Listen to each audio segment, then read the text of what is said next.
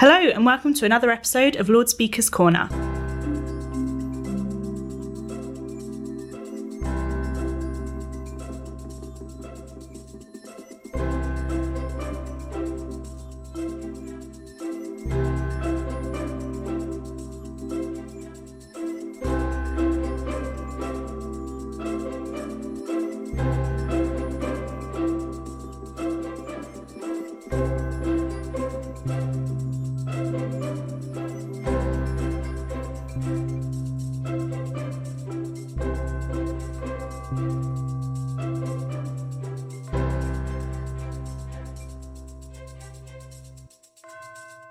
Welcome, Lord Heseltine. Michael, you have a vast experience over the past 70 years as one of the most influential statesmen.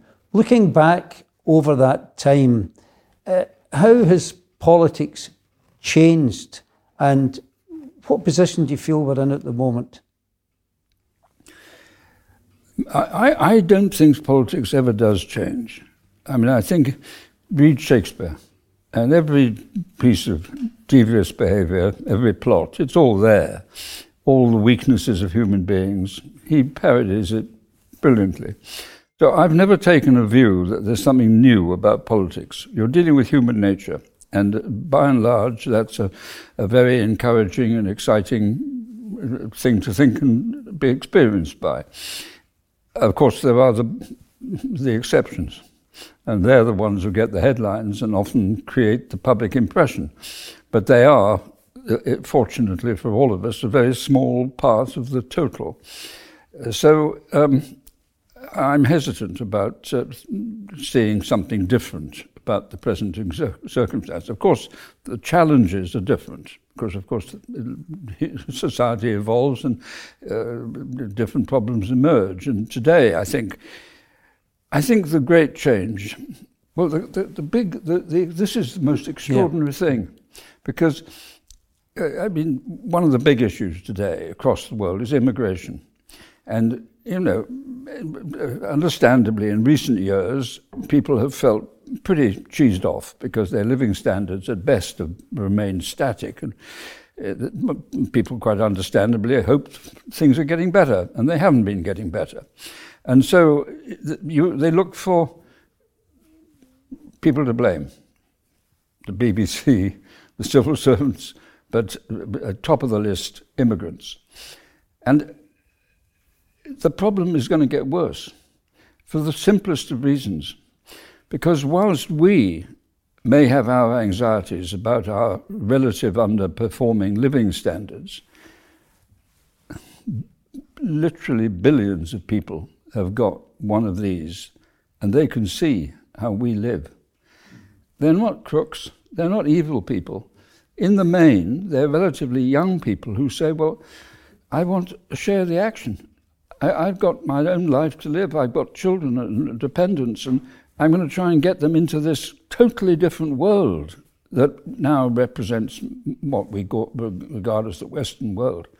So they're going to keep coming. And global warming, 70 million people are going to be dispossessed by rising sea levels. Where are they going to go? And of course you can say they move a bit further inland, but once you start telling people to move, they understandably start saying, well, why don't I choose where to move to? So the whole immigration issue, which is now increasingly toxic in democratic politics, is in its infancy compared with what generations yet to come are going to face. Is that a dismal message then for politics, or is there hope somewhere? Well, you know, you shouldn't be in politics unless you've got something called hope. I mean, what's the point? I suppose you could say, well, things are pretty ropey and they're not likely to get much better, but at least I can try and help those who are in increasing trouble. But that would be a very depressing approach to life. And certainly, it's something that never occurred to me. There's a limit to what anyone can do, and the circumstances are always very stretching. But there are things you can do, and there are things that can help. And if you can be in a position and you have the ideas and above all the drive to pursue them, then you can have an extraordinarily exciting and, I hope, profitable life.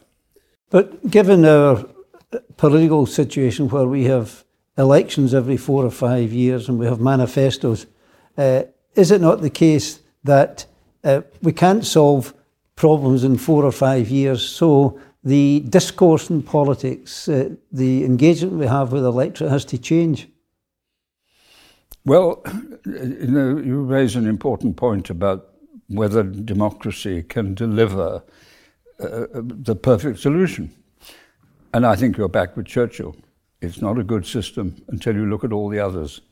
And the great thing is that there are these temptations in the human psyche. Get power, hold it at any cost. And that's what people at the extreme do. And we've seen catastrophic consequences in my lifetime. The Second World War is a classic example of that, but you've only got to look at the problems going on in the Sudan or the problems we saw recently in Southeast Europe to realize that that nasty tendency of the accretion of power and the abuse of power is an element, and that is why democracy is such a vital protection. People perhaps don't make sometimes the most sophisticated judgment, but they are a check on the abuse of power.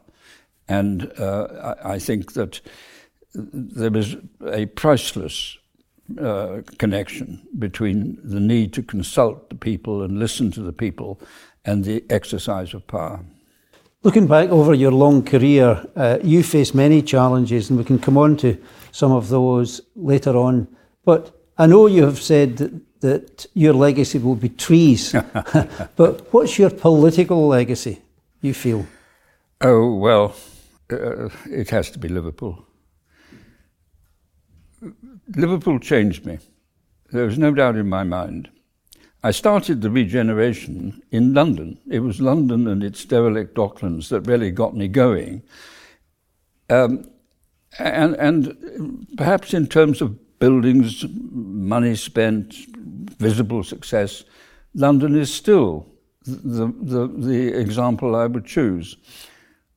But it isn't, because 18 months after I had become involved in Liverpool, replicating what I'd been doing in London, they rioted. And Toxteth. In Toxteth riots.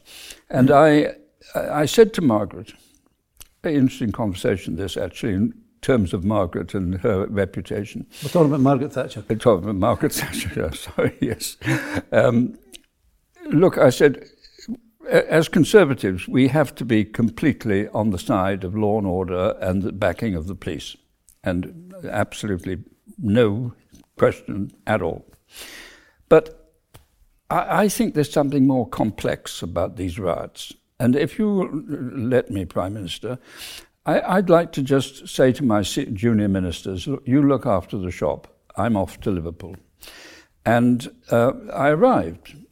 And I didn't have any great agenda, except, as I had said to the Prime Minister, I want to get inside this thing.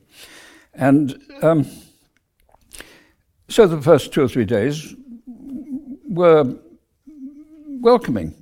Very good to see you, Secretary of State. Of course, it's only the riots that brought you here, but anyway, here you are, and you're listening, and we like that, we appreciate that.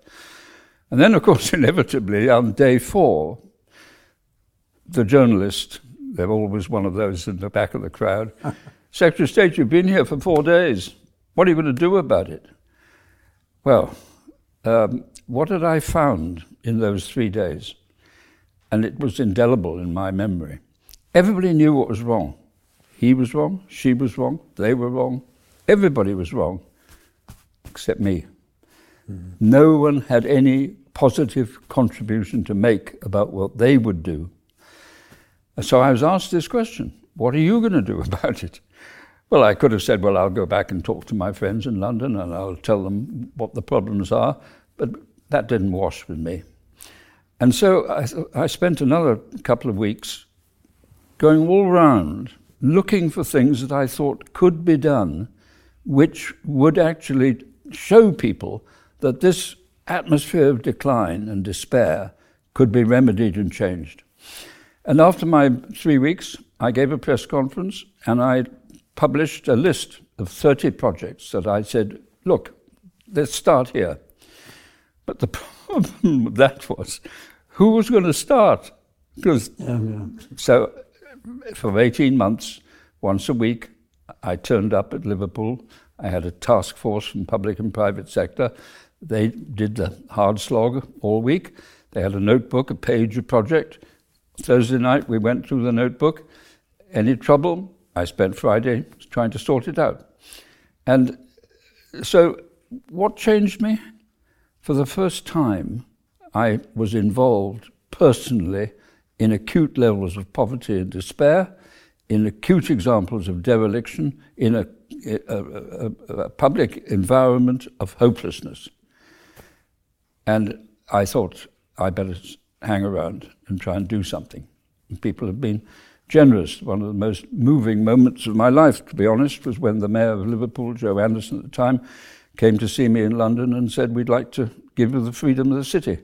This was a council of 60 Labour councillors giving a Tory of the freedom of the city.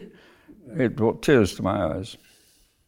I would like just to ask you a couple of questions in that, because when you went there, some of the news stories were the Prime Minister's wanting them out of the way. You know, he's going up to Liverpool. And by the way, this is an impossible job. So why is he taking that on?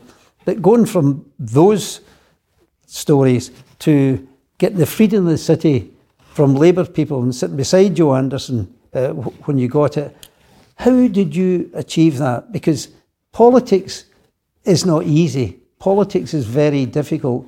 And you seem to have shown the graft and the desire for engagement and listening to people, which in today's social media is missing, that discourse of listening, engaging with people and understanding them. So give us more insight into that. Yes, I think I can help you with that, because if there's a problem about politics, it's two mountaintops. And the more articulate politicians get to the top of the mountaintops and bang on at each other. And their supporters follow the lead. So, you know, anything the Labour Party does is wrong, anything the Tory Party does is wrong, the Lib Dems don't matter, they can't do anything. And that is the dialogue. And whatever comes up, it's coloured against that background. I had a list of 30 things in Liverpool that I thought needed to be done. And so it was no use bringing Conservative Central Office and saying, well, how do I go about that? So the first question would be, who owns this piece of sand? Classically, it was a piece of derelict land. Who owns it? Find out, sit down. What do you want to do about this? Oh, well, the local authority won't give... I said, okay, we'll go and see the local authority together. You want some government money?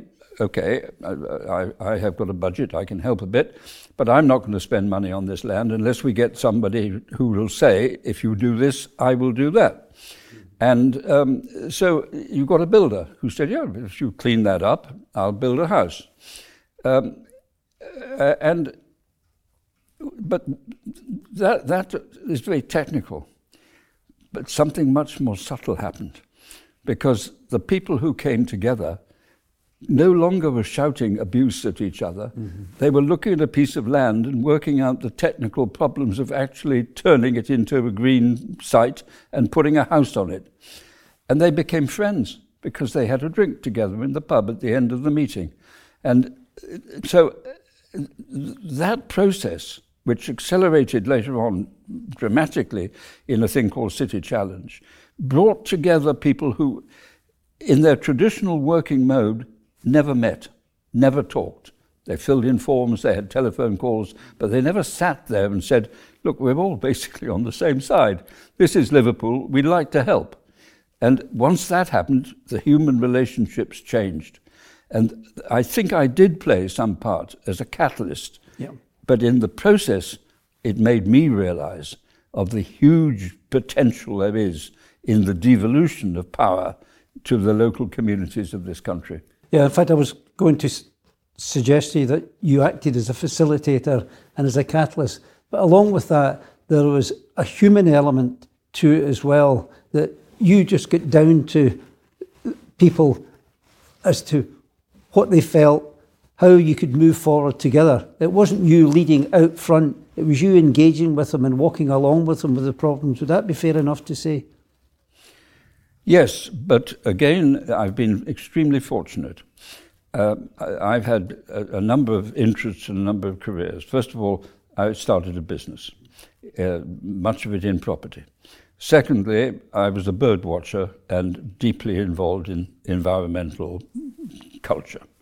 And I came from South Wales, where we were a relatively prosperous middle-class family, but you couldn't drive very far without knowing that there was another world.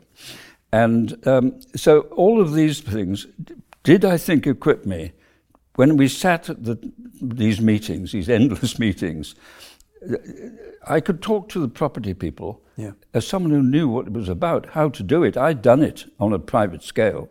So I was equipped by my background for the process of facilitating. And I think my understanding coming from South Wales of the two nations did much influence me. That, well, the most shocking thing that happened to me at Liverpool, and I was deeply shocked, when some Conservative supporter said, "Why are you bothering in there? There are no votes for us there." And I really am absolutely shocked that they should think like that. Absolutely. And in many ways, you have continued that journey. You know, you did the urban development corporations. You, I think, just in the past few weeks, visited Teesside. And when we had the Levelling Up bill here, I actually predicted to my staff that you would come in. And they said, why? Because I said, he's the grandfather of levelling up and devolution. So how much further do we need to go today in that to ensure, if you like, a UK-wide, more harmonious engagement where we don't see London being exceptional? A long way. And this is the tragedy. If I could roll back and change history, I would go back to Redcliffe Maud's report of 1968, which the then Labour government commissioned. And basically, the report looked at the public administration at local level in this country, and it found out that there were 1,300 authorities. And why? Because historically, the pattern had evolved when the only means of getting anywhere was either by foot or horse. So you couldn't get very far, and therefore then you needed this proliferation of authorities to administer public welfare. Redcliffe Maud looked at the 1,300, analysed the contemporary position of the 1960s, and said, you need 60.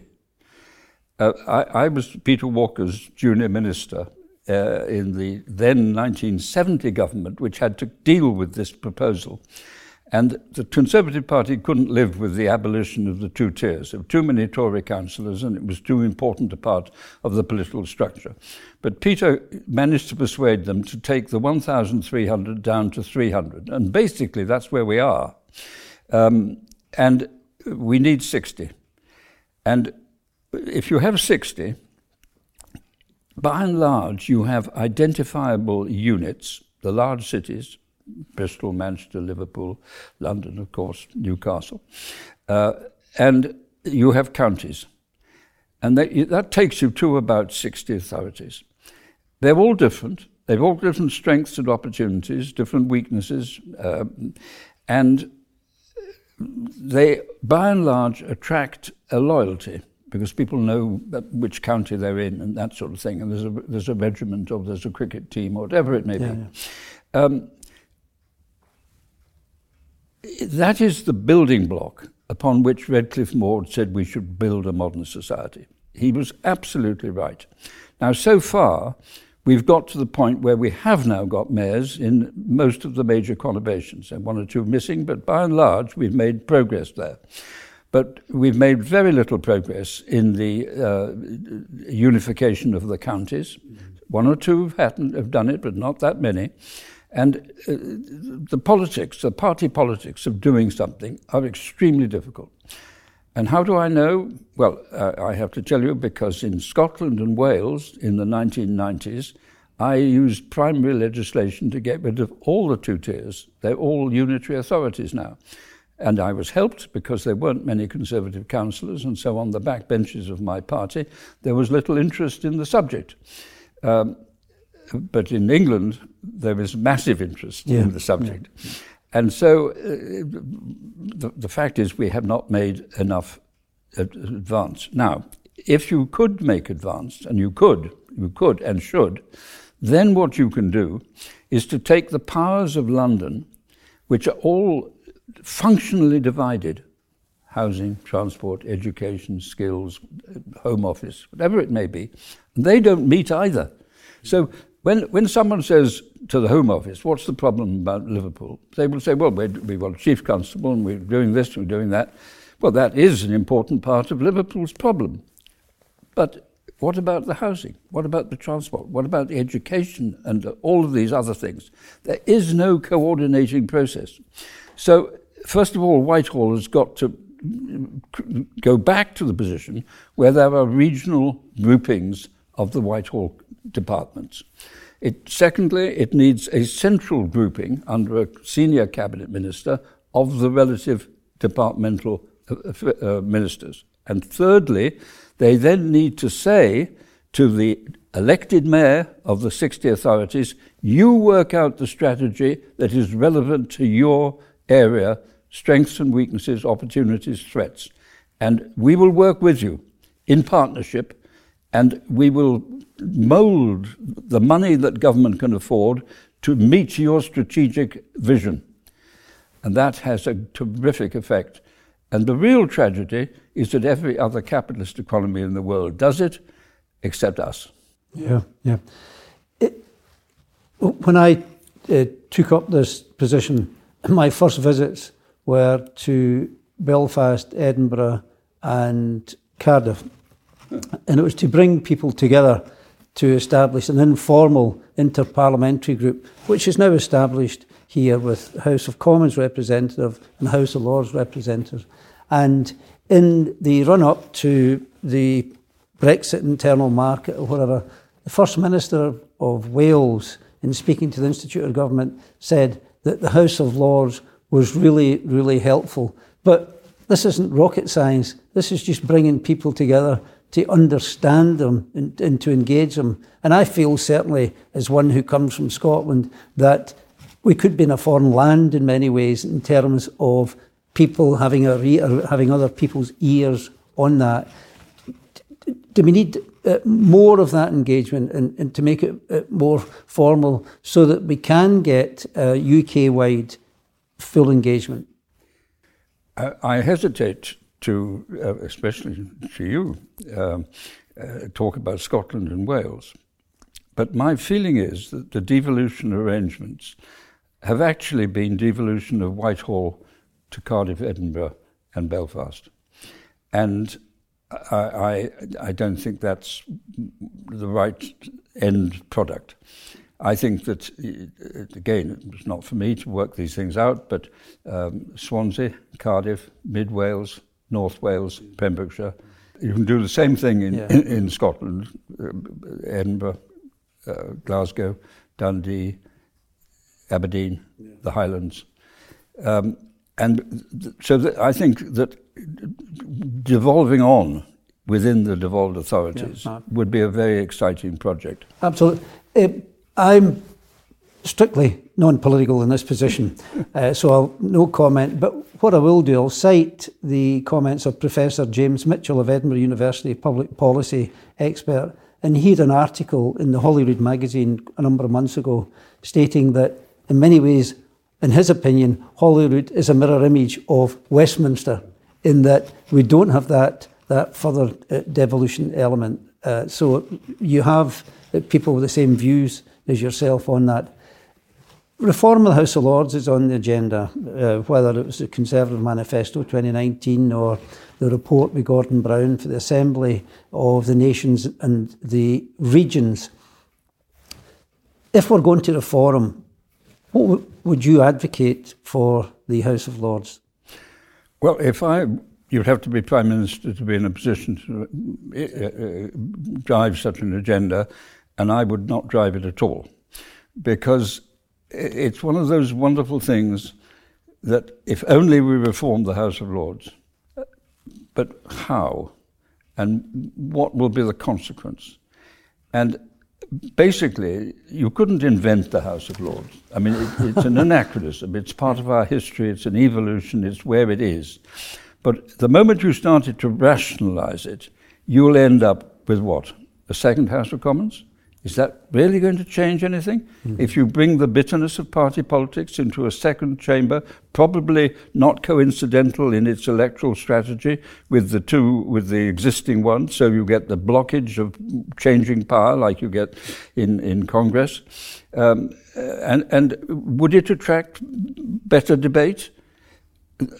So I personally, because I can see where the momentum takes you, and I know it won't be any better and it won't solve anything, I would not myself commit the government I led to anything like the time-wasting debates that would be necessary to bring about an unpredictable change. Would you sanction incremental change? Well, there's been incremental change. I mean, we've seen the heritages down to a relatively small number. We've had the life peers introduced. It hasn't done anything to change public mind about these things. But the House of Lords has got one great strength, in my view, and that is that the debates are polite. They are often conducted by people who are real experts in their field, who do not actually subscribe to one party doctrine or another, who genuinely give their time because they have a contribution to make. And because it's all in rather low key, the government can use it as a testing ground or admit when it got something wrong without a terrible sort of government-defeated headline all over the place. Mm-hmm. So it's that the British Constitution is a very sophisticated process. Nobody would create it if you started with a piece of paper and a crayon. But that's not the point. It's what we've got. And before you change it, you should be very clear that what you're putting in its place is better and therefore more effective in delivering what people want. And I don't see what that would be. So you think the concept of a second chamber is really important in terms to keep a check on the main chamber? I think the second chamber does have the advantages of a more informed debate, a quieter debate, less publicity, and therefore the ability of governments to be more flexible in the way they decide policy. All of that is a plus. Going to a replica of the House of Commons, which in one way or another is what it would be, would not in fact enhance those attributes. Yeah. Well, we see the debt ceiling negotiations in Congress, and it went to the very edge as a result of that. And if someone was elected to the House of Lords, in my own mind, I would envisage me going to a community hall and people asking me what I'm going to do to repair the local school, to ensure we've got more adequate facilities in the hospital, to fill in the potholes in the road. And if I said to them that, look, I don't take part in any financial debates, I'm sure, and you'd have heard this in Liverpool, well, what use are you? Well, of course, but we see, you've got to face it. The public don't like us. They don't trust us. They don't believe we're up to any good. What are they in it for? They're only in it for their own purposes. You know, journalists, estate agents and politicians, we do the public opinion testing. We're all at the bottom of the queue. Yeah. And I think we always have been. Sadly, I don't see how that changes. But I understand why it's the case. Yeah. Because, you see, if you're a senior minister, the only decisions you're ever asked to make are those that nobody else can make. Yeah. So they're all controversial.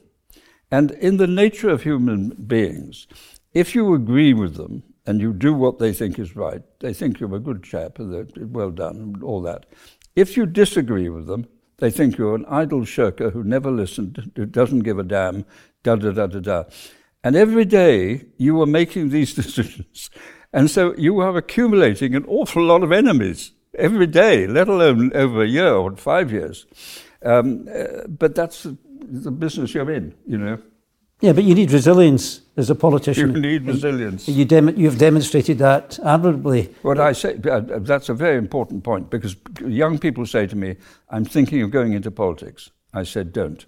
If you're only thinking about it, don't. It's a tough, thankless, 24/7 career, and in the end, you will be kicked out. So you've got to have that determination and that tenacity and that conviction, and I hope the vision. Mm-hmm. When you were a minister, perhaps you were irritated with the House of Lords holding up your legislation at times. Now that you're on the other side of the fence here, is it real merit in being able to hold up legislation for a while? Yes, I had now I can't remember what it was, but I remember being absolutely furious with the House of Lords over a piece of legislation that I was responsible for. And Peter Carrington, Lord Carrington, was the leader of the House of Lords at the time, or leader of the Conservatives in the House of Lords, perhaps. That would have been the case. And so I came to see him, and I said, look, this is intolerable. These unelected people are stopping the government's mandate and this thing. And you've got to... And I had some wild scheme that I wanted him to pursue. He said, Michael, we don't behave like that here. And he was quite right. But yes, I mean, in the House of Lords, I don't myself play a big part. But on the big issues in which I have a voice and some experience, I value the opportunity to be able to express it in the House of Lords. And certainly on Europe and on devolution, I have participated and will continue to participate.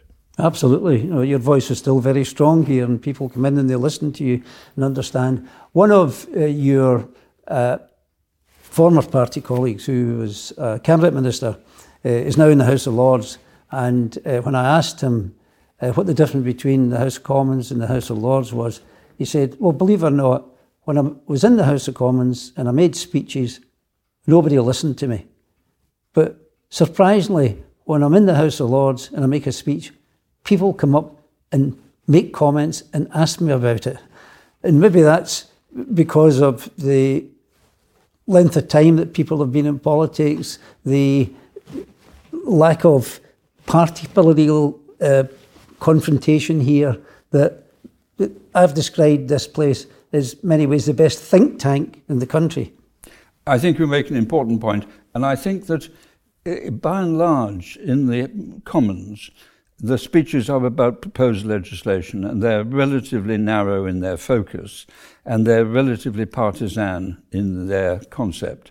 Whereas in the Lords, you have got such a wide range of experience, not just from ex-politicians, but from people from a whole range of very important public and private sector activities, that you are getting an expertise that you could never replicate in the House of Commons. Yeah, I remember in the Brexit debate when we were talking about Article 50, with Prime Minister Theresa May's proposals, that a number of peers spoke about Article 50, and then Lord Kerr of Kinlochard stood up and says, well, I can tell you about Article 50 because I wrote it and it was with this pen which I wrote it, you know, so you can't get experience like that. No, you can't replicate elsewhere. That. No.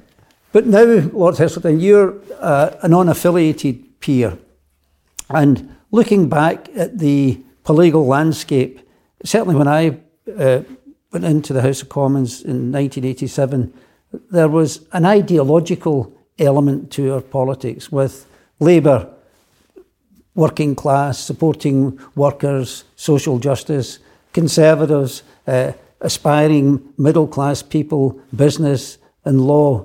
With the social media, we now have identity politics to an extent, and it would seem to me that the ideological element has been lost in part in place of the identity politics. You know, with, say, for example, Labour voters now, what the polls would tell you is that there would be a preponderance of university-educated individuals voting for Labour, millennials voting for Labour, the urban areas voting for Labour, whereas with the Conservatives, you would have the rural areas voting for it, and maybe a higher proportion of non-university people being in that. Now, I only cite what the opinion polls are seeing.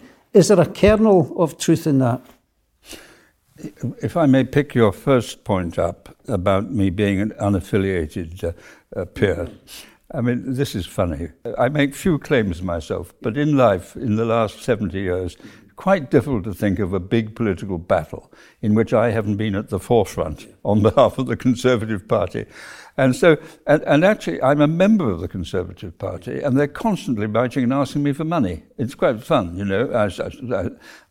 I sent to the Scottish Conservatives because they've got a saner view about Brexit. But the idea that I am unaffiliated, I just find a joke of major scale. But on the analysis that you put about the party changes, well, I think I think this is probably about Brexit and frozen living standards. I think that Brexit is such a historic disaster that a large number of the sort of people who are involved in the world that is affected by Brexit have lost faith in the Conservative Party. Whereas a lot of people, particularly working class people in the red wall seats, still believe that their economic fortunes can be changed if the government changes, because we got rid of the bureaucrats and the BBC and the blob and all this other rubbish. And they're learning the hard way that they were deceived. And my guess is that the Labour Party will make inroads into that sort of constituency, much less in the constituency that is a Brexit, anti-Brexit orientated constituency. Yeah. In one debate or one interview, you said that we have betrayed our young people. Given that we need hope in politics, and you reinforced that earlier in your conversation, what hope can we give young people at the moment? Hope is very important. And yes, I have said we have betrayed a generation, and I believe it profoundly. The world is shrinking. A major reason why it's shrinking. But in my long political experience, time and again, I came across the role of government and the technological interface that sustains the industrial base. And I discovered very early on, first in space and then in defense industries, the enormous cash flow that central governments are providing to force feed the technological advance. Silicon Valley, good slogan, everybody likes it, we all want to be a Silicon Valley. Silicon Valley is the agency of the American defense budget and the space agency. Yeah. That's where the money comes from, on dramatic scale. I can give you the figures. The Star Wars program, the screen that would stop enemy rockets. Ronald Reagan's time. Ronald Reagan, Star Wars. General Abrahamson in my office, $29 billion budget Secretary of State. And today, I could do a partnership with Heriot-Watt University in Glasgow, who are at the leading edge in this technology. $100 million out of my $29 billion. I think he thought I would smile with appreciation. What I heard him say was, I've got $29 billion of taxpayers' money, and I know where every advanced technological base is taking place, and I'm going round all of them and then do partnerships, and all of it will go back into the American base, industrial base. China, that is a government using public money to create what has to be the most extraordinary transformation of any society in human history. India, massive scale. Europe, massive scale. Where are we? On the fringe. So, of course we want to be a leading edge, but how do you become a leading edge if you can only afford so much and you've cut yourself off from the technological base and the funding of Europe? You can't. So to that extent, it's a delusion. Immigration. There is no solution to British immigration that does not, in fact, involve Europe, because they are coming from outside Europe into Europe and then from France into this country. And the only credible solution is a twofold solution. One is to put a wall, a ring, a protective barrier around Europe, and that would be seen by many people as an immoral reaction to poverty outside. But if you were to couple it with a Marshall Aid program of the sort the Americans did after the Second World War, and to come to deals with the countries from which the immigrants are coming to create the conditions that persuade them to stay there, then you have an effective policy and you have a moral policy. So we aren't part of that, and we are talking about stopping the boats. They'll find another way. And then environmental policy. I mean, we could debate how serious climate change is. I personally am not going to risk being on the wrong side of this issue. So, do you think this country can solve the climate change issue? Well, inside Europe, with 400 million of us, we can do something. We can talk as equals to the big power blocks.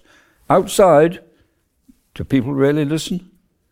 So, what we've done is to create a separate unity called the United Kingdom outside one of the power blocks that is bound to affect us in numerous ways. And what I see is an empty chair in one of the major power blocks of the country. And it came home to me the other day. I was on holiday with my wife in Cyprus. And I suddenly realized that Cyprus is closer to the center of power in Europe than we are. That's unforgivable. Yeah. In this post-COVID world, which we're now experiencing, has there to be a changing role for government? Because you mentioned about the Americans, and we have the IRA Act, the Inflation Reduction Act, by the Biden administration, which is putting in over $1 trillion in grants and tax deductible allowances for that. Do we risk it really being left behind? And is it too late? How do we get on that bandwagon? But this is how it always was. As I explained to you, the Star Wars program was exactly this in a different context. The Europeans are going to respond on a similar scale, compatible with the European economy, to what President Biden and the Chinese are already doing. And we have cut ourselves off. And so what is the solution? There is only one solution, and that is to rejoin the single market.